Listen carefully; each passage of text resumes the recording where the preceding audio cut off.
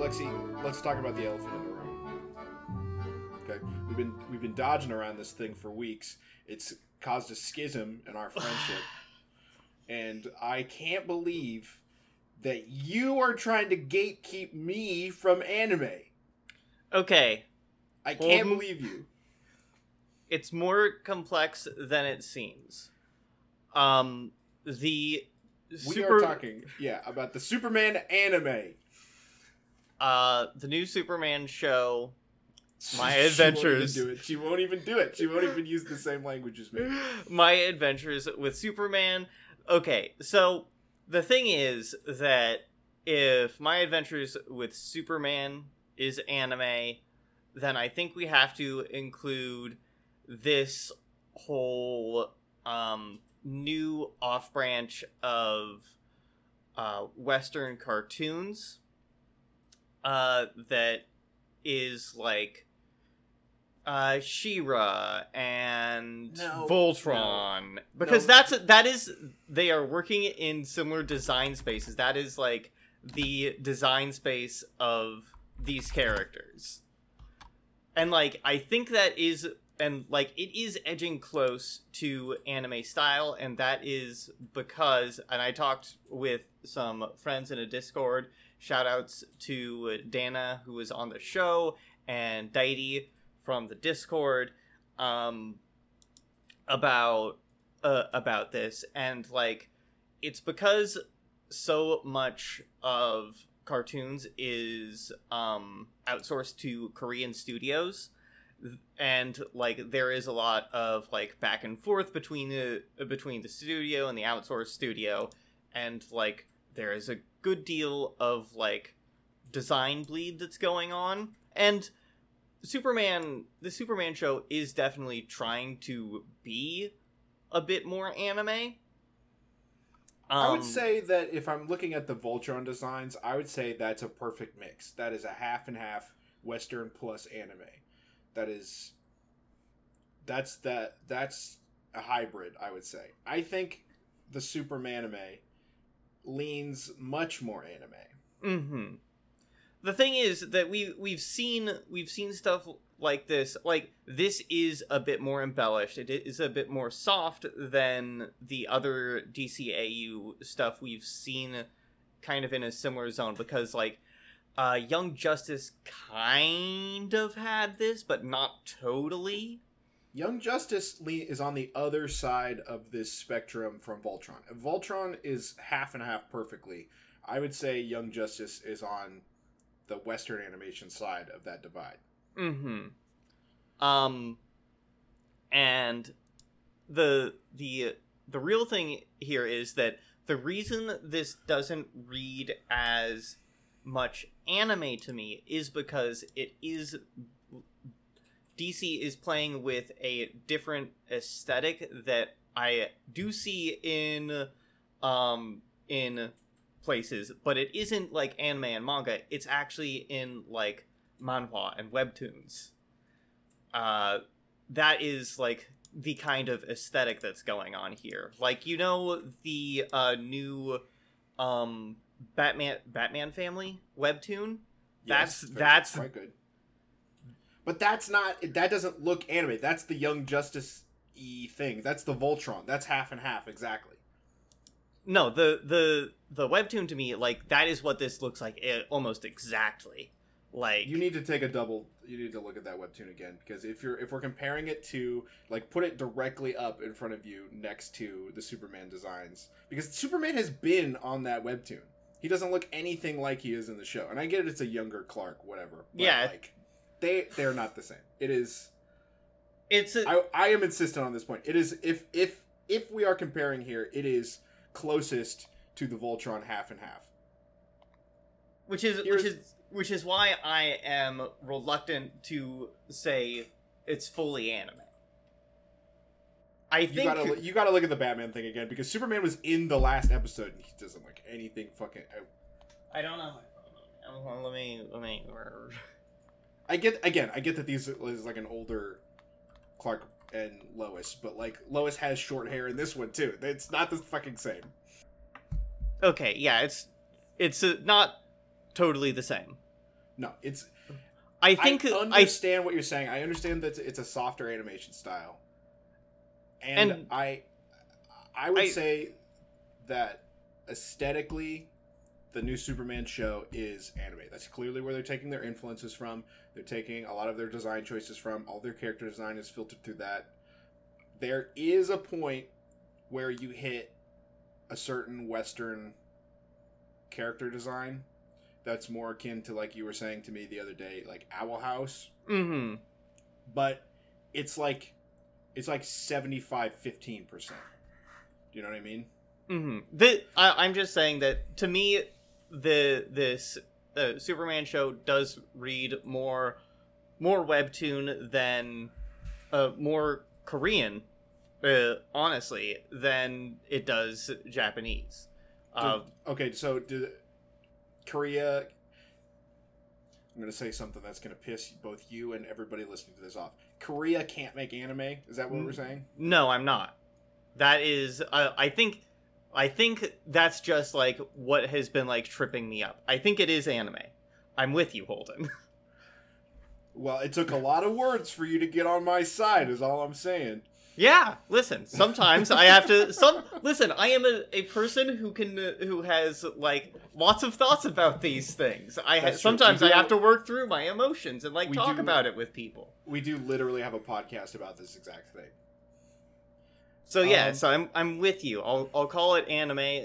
It's I think they are definitely absolutely like trying to do the anime, and they are doing like even more subtle things to like place it in a setting that is more like that There's isn't an as reference in the first episode. There isn't like a that it isn't exactly Western. At one point, Lois Lane. Like she is having her picture taken with Jimmy Olsen, and like she does this thing with her fingers to the camera. It's like making little hearts with her fingers. This is a popular thing to do in Japan and Korea. It's like a little cute thing to like make a little heart with your fingers. Mm-hmm. It isn't. I don't know how widely that is known in America. Not to me. I thought she was doing a nervous fidget. Nope, she is essentially doing like a peace sign. Oh, well, that's nice. I will make a concession as well because you have been so gracious with me. I think the animation, like the actual physical movement of characters in space, mm-hmm. Reminds me less of the anime that we have been seeing in like shot composition and like transitions and how characters move. At least in the anime that we've watched together, it is less like that and more like a Legend of Korra. Mm-hmm. I think there were several moments through the episodes that we watched where I'm like, oh, okay, this is like a Legend of Korra. Like I can see the movement is here. The way that the camera follows the movement is more like that action-based Legend of Korra thing. Yeah. So I can... That's, in my mind, the Western influence of it. But it's really good. You know what? If nothing else, this one's good, folks. I liked it. It was fun. I'm probably not as big a fan as you were. I thought it was cute. It was nice. Clark's a good boy. That's what I wanted. He's a good boy. We all love Clark. I wish Lois. I wish they would soft pedal the Clark Lois stuff a little bit more. I'm a Yuri fan. If you're gonna do romance, I want you to soft pedal it. I want it to go slow. I have so much to say about Lexi's preferences in these episodes because the fucking vampire girl is in it. I want to get to that. I do. But yeah, it doesn't shock me that Lexi was like, where's the yearning? How am I supposed to know that they're in love if they don't yearn, if their hearts don't ache across time for one another? So yeah, that doesn't shock me.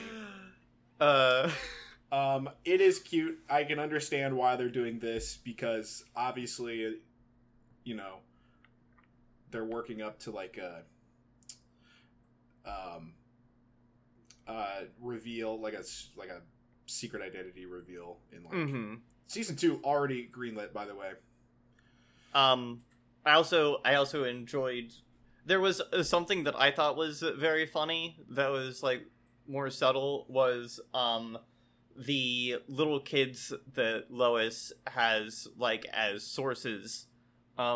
They have their own newspaper, and one that makes specifically the cartoons for them is an absolute little gremlin feral child, which That was a good joke. Which I absolutely believe is like the animators and like cartoonists poking fun at themselves. Like that is in the episode. They're like, we only let her do the comics because our mom said we had to be nice to her. And I was like, yeah, okay. That tracks. Yep. It's good. It's cute. Is it groundbreaking in terms of story? Perhaps not. Is it the most refreshing and fun take on Superman in easily a decade? Yeah. Watch it. It's fucking good. It's pretty good. If you just want to see a big farm boy just doing his thing, just being kind, then you should watch this show. I also thought, okay, one last thing and then we can move on, I promise. But I also thought that I liked all of the supporting cast. Perry White, good. Jimmy Olsen, also good. There has been a problem with Jimmy Olsen in that they keep trying to make him cool, and they can't. They have to stop. They need to stop doing that. Jimmy Olsen has never been cool. He shouldn't be cool. Stop making Jimmy Olsen cool. Yeah, he's an absolute dweeb in this. Perfect. Good. In this show. Every time and I think when I tell you this, I think that it's racist that this has been happening. But every time they cast a black actor as Jimmy Olsen, they're like, well, and he should be cool. He should be cool because black people are cool. And black people are cool, but they're also huge nerds sometimes, you know? And like, I need to thread that needle. You gotta be better about that. It's not, they're black so they're cool and smooth. That feels racist to me. Yeah, it absolutely is. Yeah, don't do that. Make him a huge dork and obsessed with aliens and cryptids like me. And here's the thing: Jimmy Olsen is supposed to be like a nerd that Clark likes. That's his whole thing. Clark's like, yeah, you're my best friend, Jimmy Olsen. I'm so glad that we share an apartment together. they have bunk beds. It's fucking good stuff. It's good. You know who appreciates a jackalope? Jimmy Olsen in My Adventures with Superman. Anyway, that's our 10 minutes or what the fuck ever on My Adventures with Superman. I'm glad we came to an agreement. Our friendship is healing. Nature is healing. Anyway, you are listening to A Study in Sakuga. I am Lexi, your anime Sherlock. And I am your anime Watson, Holden King. And we are back in My Hero Academia.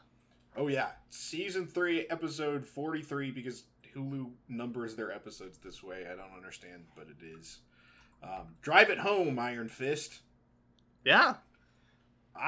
Listen. I know that it's about Deku punching hard.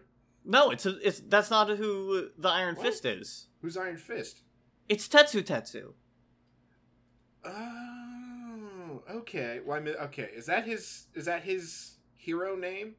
I don't know, but I mean, like, he's a dude who turns into metal, and he did a big punch. Okay, well, this is my problem, because I saw Iron Fist and I was like, I love that guy. I like Iron Fist, the superhero. And then I could just only picture the kung fu superhero Iron Fist. Yeah. Yes. Instead of Tetsu. I even said when he showed up. Yeah. Tetsu, my boy. But yeah, the Iron Fist of the title is Tetsu Tetsu. We all love Tetsu Tetsu. On this show, we love Tetsu Tetsu. We love Tetsu Tetsu. Okay, so we open on Shigaraki's bar. Mm-hmm. Boy, Kurogiri... Who's coming in this bar? Because Kurogiri is cleaning glasses always. I think okay, the reason you clean glasses is not because people are coming in the bar. Like, the way he is polishing glasses is getting dust off them. Okay, but then why does it matter if nobody's drinking at the bar? Cause what if someone comes in and you've got dusty glasses? Okay, but if someone comes into this bar, they're gonna see Shigaraki, known supervillain and murderer, at the bar, and Kurogiri, who is dressed very nicely, but also is a criminal. That was on TV. Yeah, it's a crime bar for criminals. Come on. I'm just saying, I haven't seen anybody drink at this bar. Also, this is a side note, but Kurogiri, the name Kurogiri always makes me want to say Kuromi. Every time I see him, like, oh, it's Kuromi, which is the frog from Hello Kitty. That is not the same guy. Kuromi is not the frog from Hello Kitty. I know who Kuromi is. Karuki. That's his name. Fuck. Kuromi is the... Oh! It's the evil Hello Kitty. Yeah. It's the goth Hello Kitty. It's the goth Hello Kitty who is lesbians with My Melody. they do often stand next to each other in all the materials that I do. That's suspicious, huh? Huh? Yeah. Wonder why that is. I fucking got it wrong. I knew Kuromi, but it is Kuropi. Oh, those are very similar for me. Sorry. You're good. Anyway, the frog from Hello Kitty bartends at this place, and I can't not picture it. Anyway, Shigaraki is like sort of talking shop about... He doesn't have his hand on his face. He got rid of it, I guess. He's chilling. He doesn't need it on. But he's talking to Kurogiri, and he's saying, well, you see, my problem with this whole thing is that I've been thinking too much like this is a JRPG. Obviously, it's more of a tactics game. I fucking hate that he's such a gamer. He's like, I'm an NPC for this episode. And you're like, shut up, man. Cringe. Shigaraki, you're so cringe, bro. Stop it. You're not an NPC. Stop saying that about yourself. This is a very important XCOM mission where if we do it correctly, we'll get a new unit type. That unit type is Bakugo. Sometimes you go to have the fights just to gather intel about your foes. I do a scan of all my enemies to know their weak spots. Thanks, Shiggy. Do you think that's where his hand is right now? It's just like in the back room playing games. It's not like a living hand. It's just like a thing he wears. That's no. Why is it hand shaped then? Why do you have a mask? If it can't be. Listen. If it can't be Thing from the Addams Family, then I don't want it. If we get there, we'll get there. It's explained eventually. Well, I don't trust it, but I guess I shouldn't. Anyway, Shigaraki is leaning hard on these video game metaphors. He is really hyped to try to get Bakugo. And then we cut back to Deku, who is with Koda, and they... It's so silly. Koda's like, oh, wow, geez, thanks for saving me, but you're gonna die. We should get you to a doctor. And Deku's like, don't worry, I left my legs unbroken so I could jump back. And we're like, no, that's not good. Yeah, Deku takes this little boy on his back, Deku's arms are just bags of bone shards. Oh, They're just completely shattered. There's not a solid bone left in those arms. I think it's very funny that he is going to end up being Yoda'd around a little bit for these next 2 episodes. The whole 2 episodes, it's so funny. Anyway, Deku is worried about... It made me laugh out loud that he's like, I left my legs unbroken so that we could jump back. And I was like, okay, man. Okay. Sure. The main thing from this scene here is that Deku is worried about all the other students, and he's like, "Hey, if the rest of the villains are as bad as this dude that I just beat up, I think the students are gonna have a tough time beating them all. They need to know that they can go all out. I need to talk to Eraserhead." Yeah. Eraserhead did get blasted in the face with fire, but as we cut back to him, there was a grapple point right above him. There was a grapple point right above him, and Eraserhead's a pro after all. He didn't get blasted by no Teen Punk. Yeah. No way. No way. And then Dabi is always surprised when Eraserhead stops his powers. Why is everyone so shocked when Eraserhead? It's the thing he does. Why are you surprised? Everybody's like, what? And I'm like, no, his name is Eraserhead. You've been calling him that the whole time. Eraserhead's moves are cool. This scene. Yeah. Eraserhead's good. Eraserhead's good, but it's actually not a really Eraserhead. In a very horrible scene, he sort of melts to goo. No, Dabi is the one that's not real. Oh, yeah. Sorry. I'm sorry. I thought, yes. Dabi's not real. It's a fake Dabi. He melts to goo. He melts into goo. Yeah, Eraserhead has him, all wrapped up, and then he just starts glooping away. Terrible scene. Well animated. Mm-hmm. Gross. And then we, cut away Deadpool. To where Dabi actually is with a Deadpool-looking character whose name is Twice. Twice, which is a good hero name, because it sounds like he duplicates. But this is Deadpool. They're doing a Deadpool. They're kind of doing a Deadpool. Dabi... I feel bad about Dabi. Dabi has problems. Well, yeah, this is what I said last episode. He's just hot enough that you feel bad about Dabi, but you don't feel bad about Twice. Oh, no, I misspoke. I feel bad about Twice. Oh, why do you feel bad about Twice? Because his whole thing's complicated. He's got brain problems. Are you getting this from the manga, or is this textual in the show? This is textual in the show. It will get there eventually. But Twice has got problems. The way that the dub frames him is that he is doing the Deadpool thing of multiple personalities, or different people talking at the same time. He'll give you 3 line reads on on something that happens, and they all disagree with each other. Yeah. So it turns out, I'm going to spoil it a little bit here, but it turns out that having a power where you can duplicate yourself and letting those duplicates live for a little while and then pulling them back into yourself can cause problems in the brain space. Well, that makes a lot of sense, but to be clear, they are doing a Deadpool here. He's comic relief. He's got a similar eye vibe to Deadpool.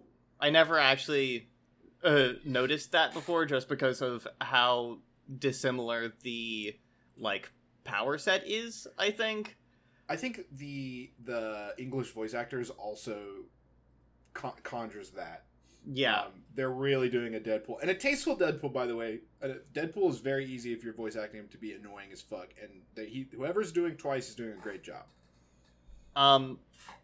Same can't be said for the voice actor for what's her name?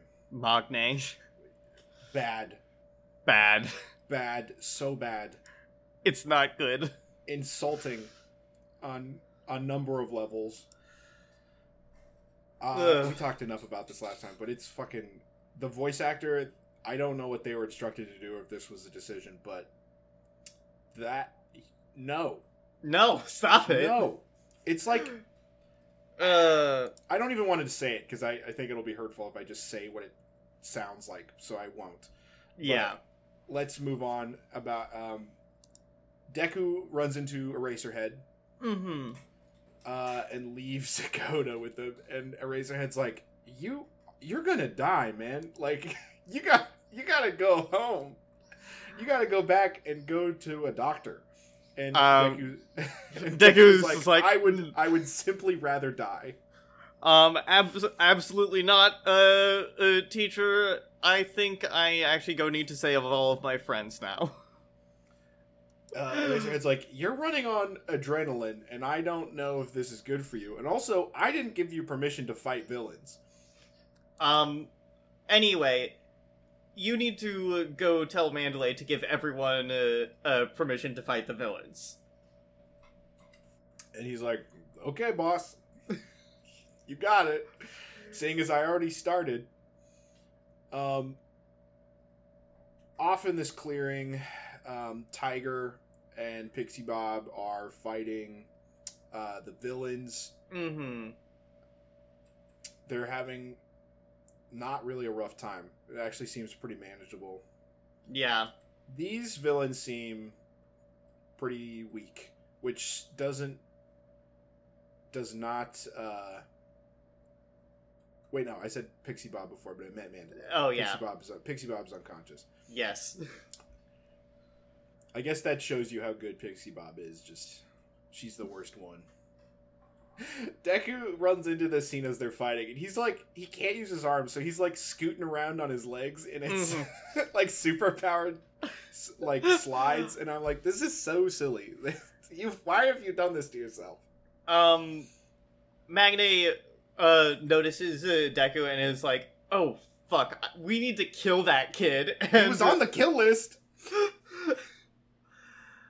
And Spinner's like, absolutely not. I am too bought into the, Stain ideology. Stain liked the kid. He's the only true hero around, so I won't allow you to kill him. It really is the, I respect my opponent too much to kill him. Not that I think either of them could, but... Yeah.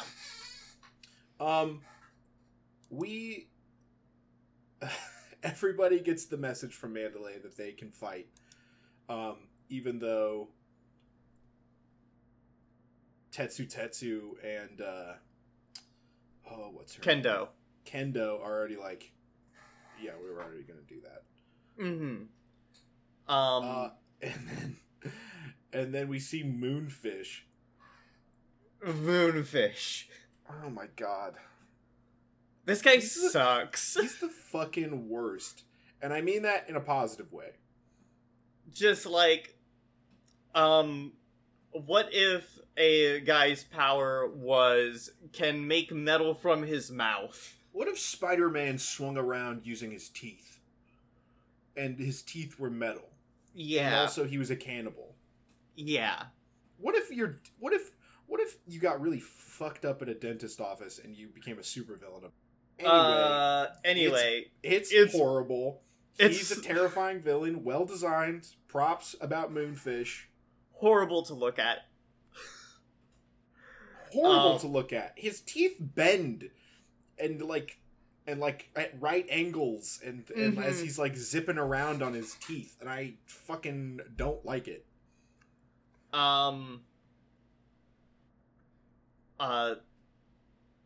Todoroki is doing his best to block the attacks from Moonfish with ice.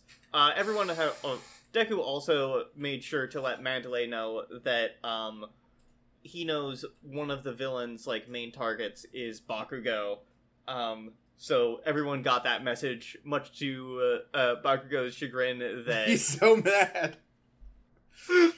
that Bakugo actually needs to stay away from the action because they're after him, and Bakugo's like, fuck that shit, I'm gonna fight these assholes.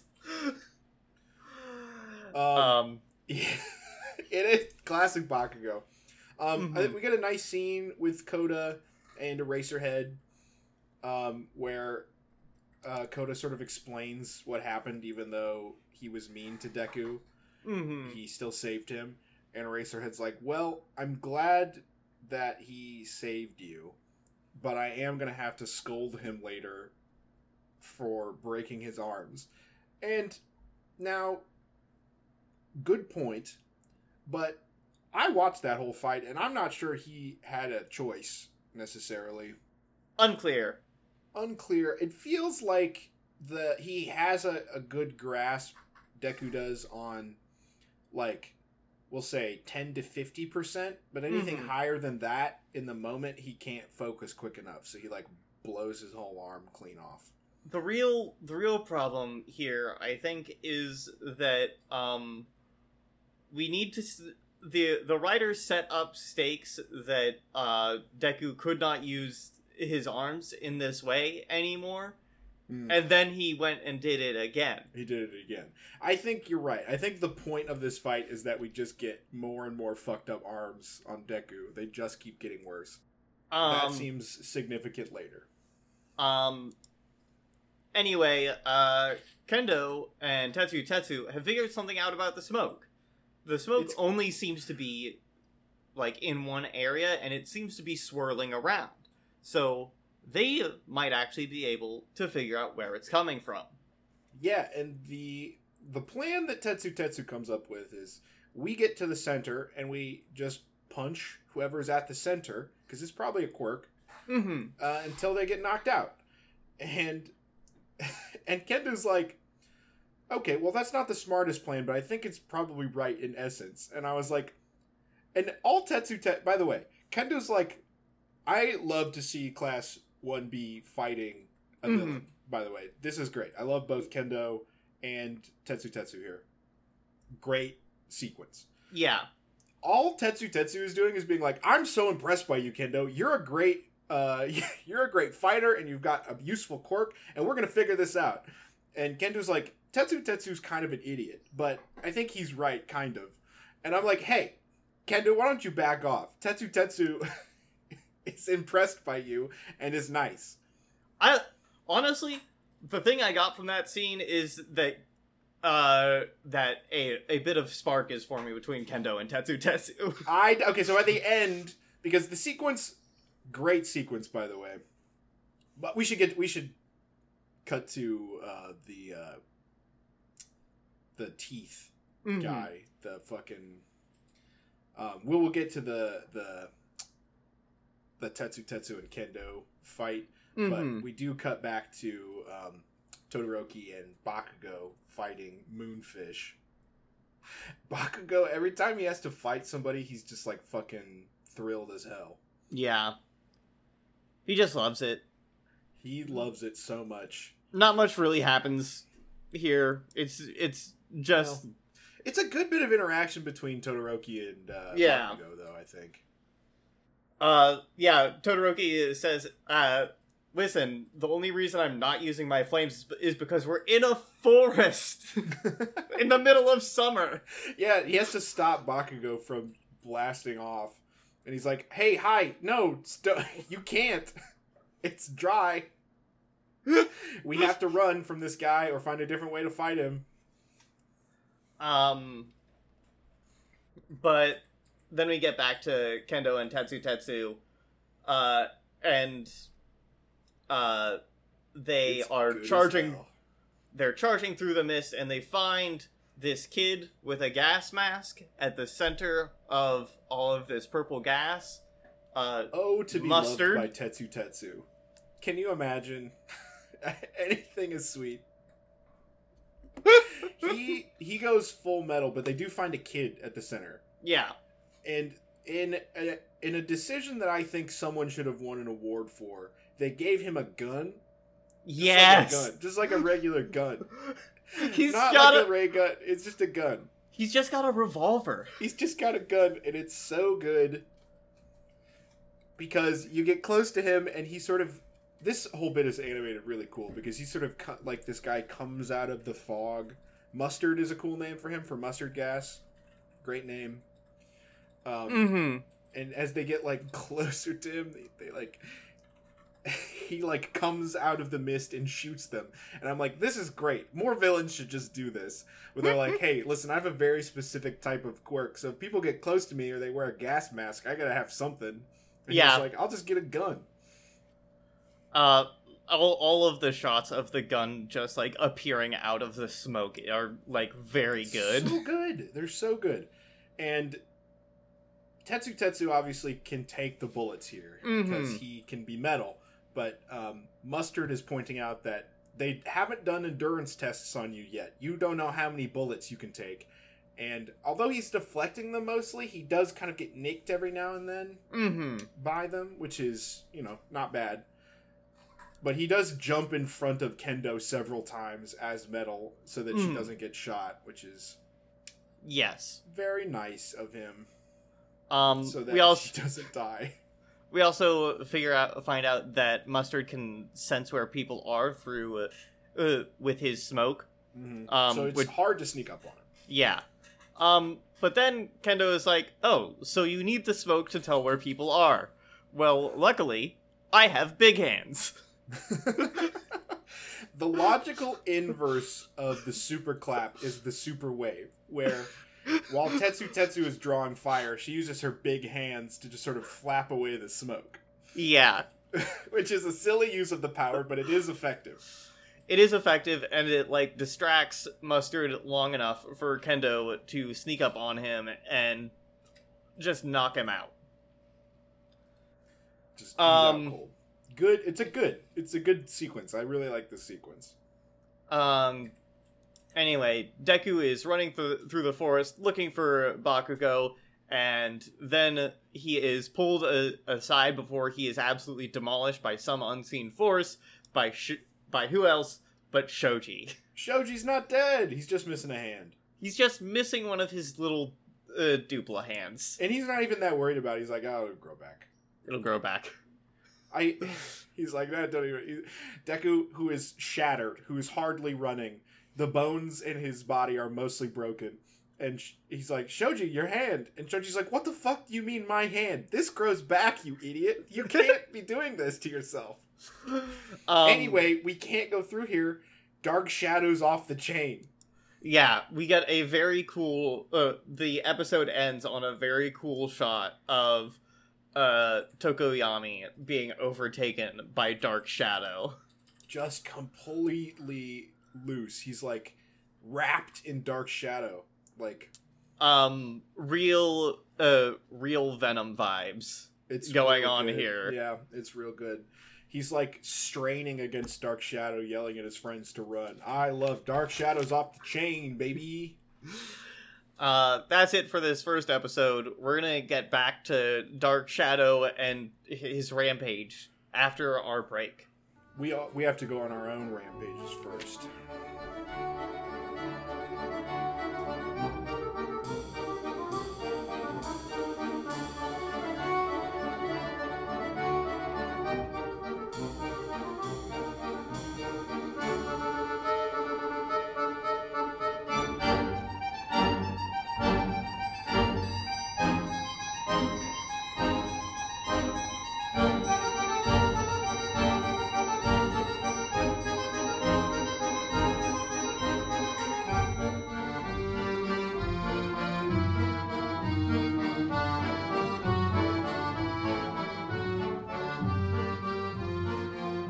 Lexi. Yeah? I haven't mentioned this up to this point, but our secret third host is here today with us. Oh, Zygmunt's here? Yes, he is napping on my chair. Aw. And you know what we haven't discussed? What? Where he fits in the canon of all of our detectives. And I think it should be clear to anyone that's actually read the novels or seen The Great Mouse Detective. But he's Toby. Yeah, obviously. He's Toby the dog. He's also a hound, so it really fits. He's not a bloodhound like Toby, but Yeah, he's helping quietly from the sidelines. And I'm glad to have him here with us as we talk about Season 3, Episode 44, Roaring Upheaval. Roaring Upheaval. I think the episode titles are getting better, but they're still not good. Because next episode is What a Twist! I do think that this episode should have been titled Revelry in the Dark. That would have been good. See, we should be titling these episodes. Of course, I guess the translation is different, but... Roaring Upheaval means nothing. Cut back this episode to Deku meeting up with Shoji in the forest. We get Shoji's explanation that, yeah, don't worry about the hand. It grows back. That's my power, is that I have all these arms that can just, like, sprout off and regrow a bunch. They do the cute little animatic to show this, and they do it, it's normal in the show. It's not, like, new or anything, but tonally is kind of a weird fit here for this really dark episode. Yeah. But Shoji points out that, listen, I know that don't tell me, I know you're running to go help Bakugo. Let me guess. It's Bakugo? It's Bakugo. And he's like, Shoji says, well, we can't, listen, we'd have to go through the Dark Shadow forest where Tokoyami is. And, it's pretty fucked. And I really want to help him because he's my friend. Yeah. And he might need your help more than Bakugo. So you have to choose. Your bully or your friend. Yeah. And Deku goes, ooh, I don't know. Ooh, hard to say. Ooh, let's do both. I do really like the flashback we get of, like, Shoji, and Tokoyami's brief, meeting with Moonfish and Shoji, like, getting hurt, and the fact that the reason that Dark Shadow really let loose, and really got out of control was because Tokoyami was just so angry that Shoji got hurt that he couldn't control Dark Shadow anymore. Which I think that's great. I think Tokoyami being like incredibly upset about his friend is very important. It's really good. It's so good because, God, he's such a little goth kid. He's the little goth kid at the summer camp. And his rage is what tips him over the edge for this. It's so on brand for Tokoyami. But also, it's good to know that Tokoyami and Shoji are friends. I can see these two hanging out. Yeah, they hang out. I like that. And it's, it's like, Tokoyami is, like, seemingly aloof sometimes. And it's good to know that he's not, really. He actually has friends that he cares about very much. And, I feel like Tokoyami and Shoji are, like, fairly similar. Like, they're both, like, pretty soft-spoken. They both have a more, like, serious demeanor about them. It makes sense that they would be friends. Yeah, they're buds. And I also sympathize with Tokoyami for having a quirk that not only is sentient, but is like a Hulk situation, where it could go... Rabid's the wrong word, but it could go rogue at any time. And Tokoyami really has to have a handle on that, and it's rough. Yeah. But Deku is like a little bit torn up about this decision, and then he's like, actually, I've got a plan. We cut back to Todoroki and Bakugo, Todoroki is doing his best to hold back Moonfish. It's not going so well. No, it's not going well at all. But Deku and Shoji have lured Dark Shadow here they have tricked Dark Shadow to coming to beat up Moonfish so that they can do both. They can get to Bakugo safely and sort of maybe soothe Dark Shadow by beating up the guy that cut off Shoji's hand. Yes. Dark Shadow absolutely demolishes Moonfish. Gets him so quick. Like, he's there in a second. And then, but they do say it works. Dark Shadow is satiated enough by this that he kind of backs down.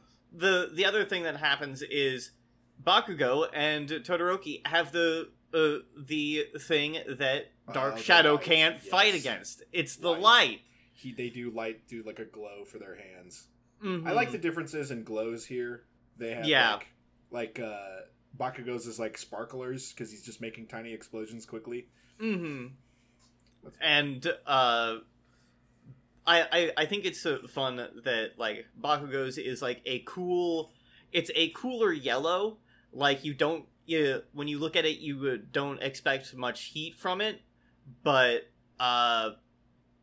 Todoroki's is like the warm, the hot flame, you know. Yeah. They explained to Todoroki and Bakugo that the villains are sort of targeting Bakugo, and they are going to escort them back to the camp. And I was like, guys, we've spent enough time with Bakugo to know that he is not going to go for this, right? Like, he fucking doesn't like this at all. He comes along with them because everyone kind of is like, are you coming or not, you fucking idiot? Like, let's go. And he's like, okay, I guess. The scene where they're like all talking it over and the shot is just like Bakugo just like listening to them and just being like, what are you, don't I not get a word in edgewise on this? No, they just completely talk around him. They're like, we know how he's gonna be. We're just not even gonna ask. It's good. Deku explains also that, hey, we can't take the paths and go to the clearing, because there's a whole bunch of villains there, so that would be bad. We need to cut through the forest to get back to camp. Can't see anything going wrong with that. Yep. Anyway, let's see how Uraraka and Sue are doing. Well, they're doing bad, but I think that is in the eye of beholder, wouldn't you say? Because if this was Lexi, I think she would be doing pretty good. Yeah, they have met up with, they have not met up with. They have encountered Toga, who has gotten a small cut in on Uraraka, on the arm, and she says that's not enough blood for her needs. So, but luckily she has this little gadget thing that it sucks out blood. It sucks out blood. Yeah. So she's not a vampire. She's augmenting being a vampire. She does need blood.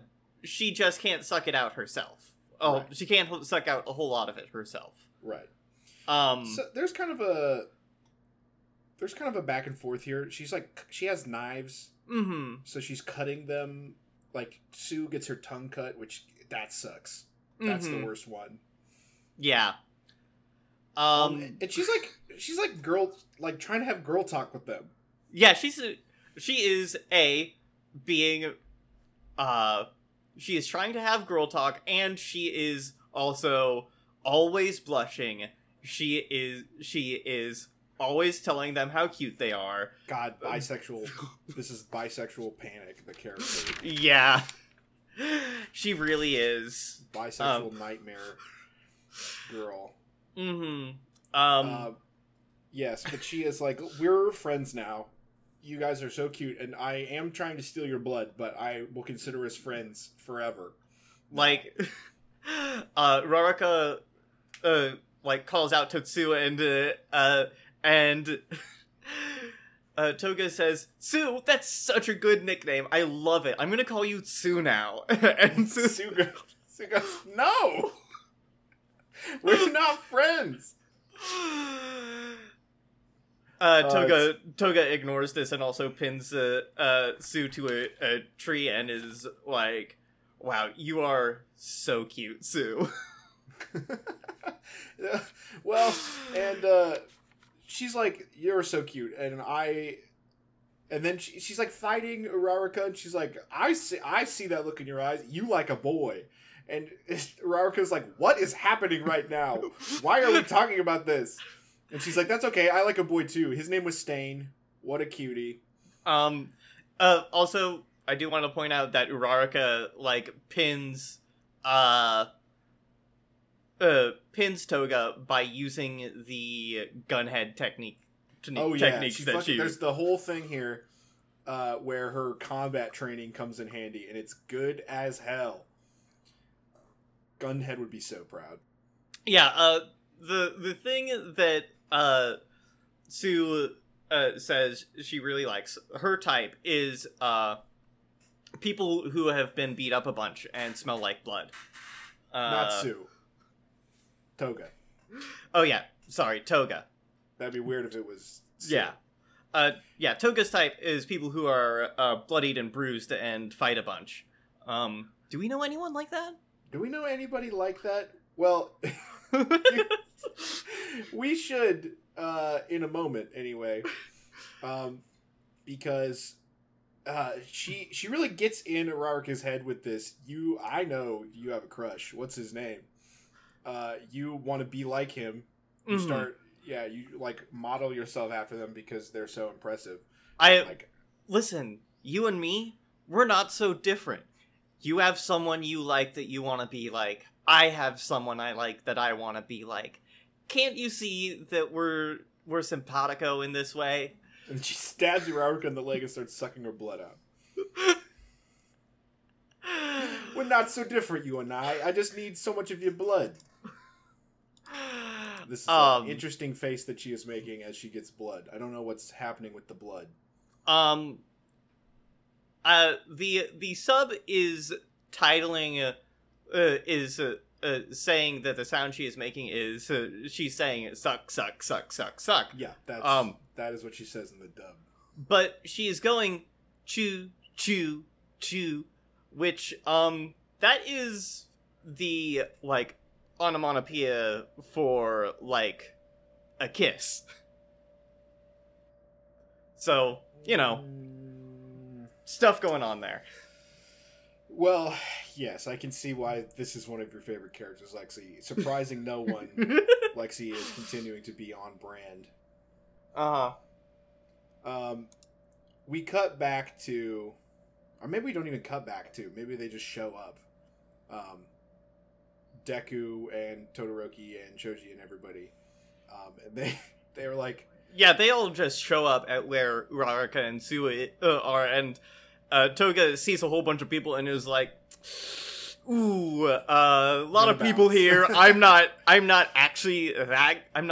okay at fighting. I'm not that great at fighting. I could easily be killed here. I'm gonna leave." But not before she sees a broken and beaten Deku and is like, "Ooh? Oh? Who's that man? Who's that broken and bleeding boy?" The bisexual nightmare continues. Yeah. And they were like, "Well, what are you running from? I'm so glad to see you, all of you dudes. It's just Sue and I. We were fighting Toga, that crazy chick." And they're like, "Oh, we're escorting Bakugo." And they're like, "Well, shouldn't Bakugo be with you then?" And they go, "What? Huh? What?" And then, who should appear but Mr. Compress? Mr. Compress, he's here. He's the one we all came to see. I love him. Imagine if the Scarecrow from Howl's Moving Castle was evil. Mm-hmm. And could trap people in little tiny balls. He is dressed like he's got magician vibes. Yeah, he's a magician, ringmastery, sort of. That's his thing. He's got a cool mask. He's got a cool mask. He's got a cane. Yeah, top hat. And he's using, 6-syllable words. I think he says the fantastical universe of heroism. And you're like, okay, I get it. He's good. stole Bakugo. He's like, well, that's my whole thing. I came and I compressed him down to this little ball. So, and also took Tokoyami, because he's like, I saw what happened to Moonfish, and I can't let that happen to me. Mm-hmm. I do love the way, like, they show you doing his showman thing with these little marbles. Like, he's, like, holding them, a magician would, to, like, see, like, I have one. I have two. It's so good. They're like, why are you talking like this? And he's like, you'll have to forgive me. I was once an entertainer. This is taking Tokoyami was a bit of improv on my part, and we're like, I love you. Be my arch nemesis. You know who else he really is? He's very Mysterio. Yes. Because he uses words like dastardly unironically. Mm-hmm. It is Mysterio-esque.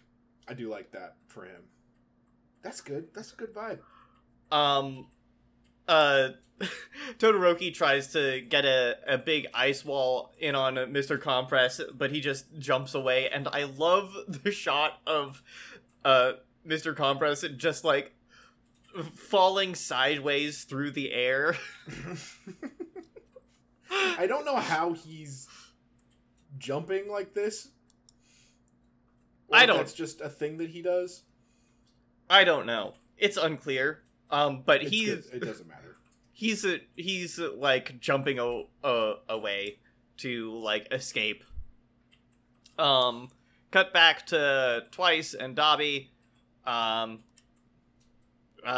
just going through the woods to rendezvous with everyone. Because they got Bakugo. They got a call, and they're like, oh, we got him. So we got him.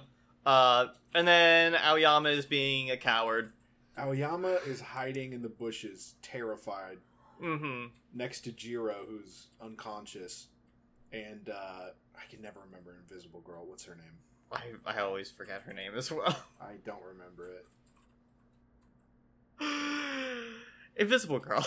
I want her to be a better character, because I like her. It's unfortunate that they made a character who is invisible, and then they don't really give her all that much to do. So when she's time with her, so whenever she's, like, in a scene, she's like invisible visibly, and also invisible, like, to the scene. Toru Hagakure. Blonde, apparently. This can't be real.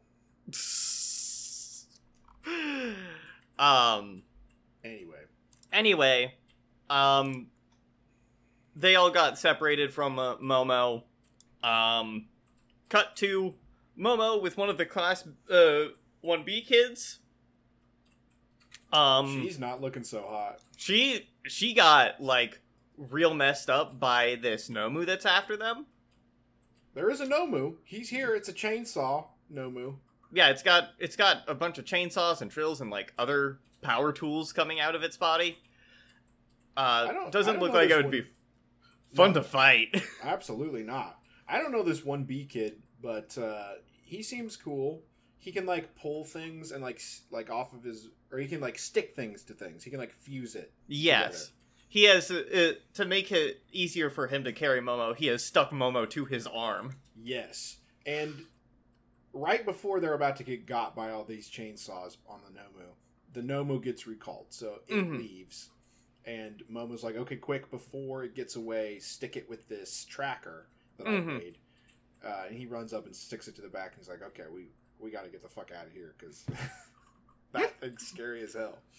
I do want to point out, I forget this kid's name, but I do think his, like, whole thing is fun, because he, like, sticks stuff together, and, like, he's a builder. Like, he dresses and, like, has the demeanor of just, like, a blue-collar guy. Oh, yeah. Because, like, his thing is that he's got, like, a headband on. Yeah. He sticks stuff together. I like this guy. Yeah. He's fun. He's good. Meanwhile, Mandalay and Tiger have beaten the other two villains. And they're like, you're a lizard guy, but all you did was knives. What is your quirk even anyway? Yeah. Doesn't say. Doesn't say. Doesn't say. It seems like we're setting that up. But Kurogiri comes to rescue them both. Yep. He's back, my favorite frog man.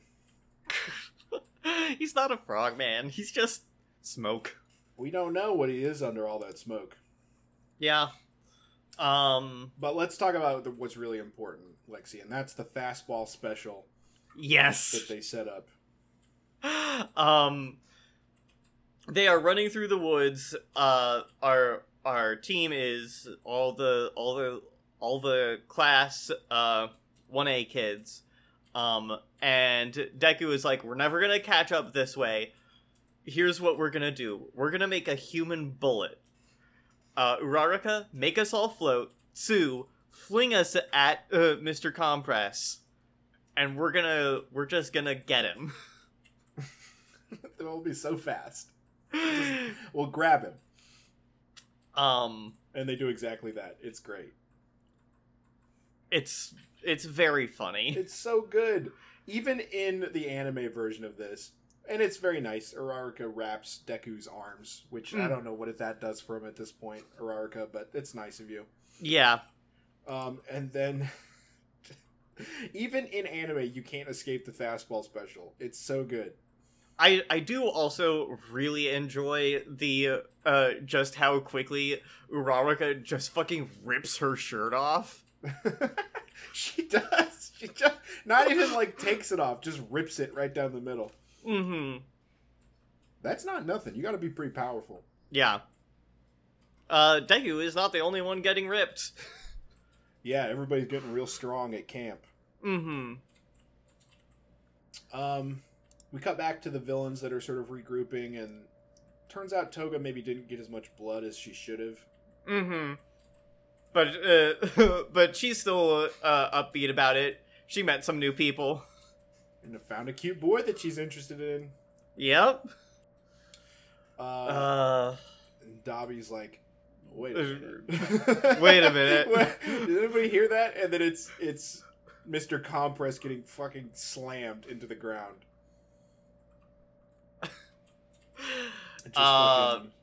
It's very funny. Dunked on. Good villains. I like all these villains. That's it for these for this episode. Yeah. Good villains. Good villains. Good action. Good. I like these episodes for the most part. Some fun bits in there. You could see 1B doing their thing. Mm-hmm. I like Tetsu. Tetsu is great. Tetsu is so good. And I know little about Kendo, but I like her too. Mostly because she spent time with Momo, but... Mm-hmm. Kendo is the de facto Ida of class. I think she's the class president essentially. Is she, or is it that annoying guy? No, the annoying guy is just the person who speaks the loudest whenever class 1B is in the scene. Okay. Well, then it's fun that the smartest class rep has chemistry with the dumbest, dumbest but nicest, the himbo of class 1B. Mm-hmm. But yeah, all Tetsu time is time well spent. Mm-hmm. IMO. Good couple of episodes, but yeah. Next week we'll have to see where this whole encounter at the camp goes. Seems like there might be a twist. Yeah. I only know that because they said it in the episode title. Mm-hmm. But that's all we have today. Holden, where can people find you on the internet? Well, you can find me and the show at twitter.com. I'm at not_Daredevil, and the show is at Sakugapod. And I say that instead of Lexi this time because Lexi has made the exodus. She's free from the shackles of Twitter. Yep, I'm done with Twitter.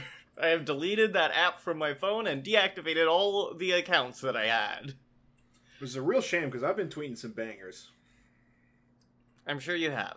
And Lexi I had to count on Lexi for my engagement because she had notifications on for all my tweets. So every time I tweeted something, she would like it, unless it was a really terrible tweet. But now I'm out here. I gotta play to the masses instead of just, I think Lexi will like this tweet and tweet it. You can send me all of the tweets you make that you think I would like, Holden. I had a good one. I don't know. Anyway, that's me. I'm the Twitter boy right now, so. I can't like them anymore because Elon Musk won't allow people who don't have an account to like tweets. No, Elon. Oh boy. Anyway, you can find me on Tumblr and co-host at Hex of Lexi. You can also find the podcast at both of those sites at Sakugapod. I'm having a good time. I'm having a more chill social media time now. It's better. Less doom scrolling.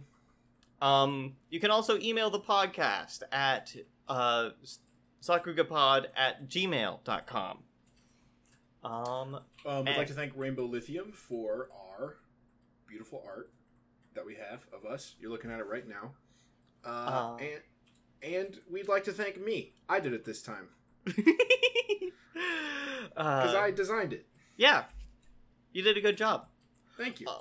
Also, we would like to thank you, the listener, for tuning in and say, hey, when you're out and about, or maybe you're at work and you see a person. I actually had this experience recently. Someone came up to the bar I work at, and they had a tourist t-shirt on that had Manson family Spawn Ranch stuff, and I was like, oh, that's an interesting shirt. And I was like, oh, you like a Manson family stuff? And she's like, yeah. And I was like, do you listen to many true crime podcasts? And she's like, yes, I do.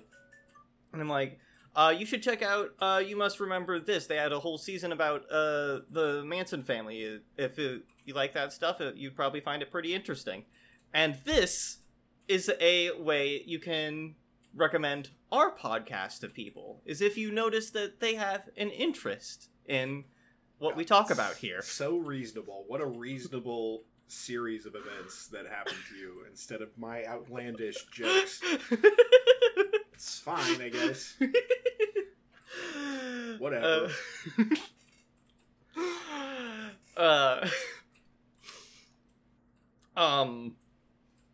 With all of that said, I think we can say we have studied the Sakuga, we have unleashed our dark half in the night, and we can consider this case closed. You know what? Something I saw on Twitter that kind of spoiled something for me? What? I saw a panel from the My Hero Academia manga, and it was Deku, and now, to be fair, probably trying to distract Toga. Mm-hmm. But was like, Toga, let's talk about our feelings. If you still love me, we should talk. And I'm like, There's no way. No way. No way, right? No. Toga endgame? Question mark? No. No. No. No way. I actually don't know anything about this. This is, beyond me. It's probably new. Probably new. Probably new, which is probably why I was on Twitter. But anyway, I don't have a joke. I just saw that and I was like, where does this fit into all the facts that I know about my area? And not very well, I guess.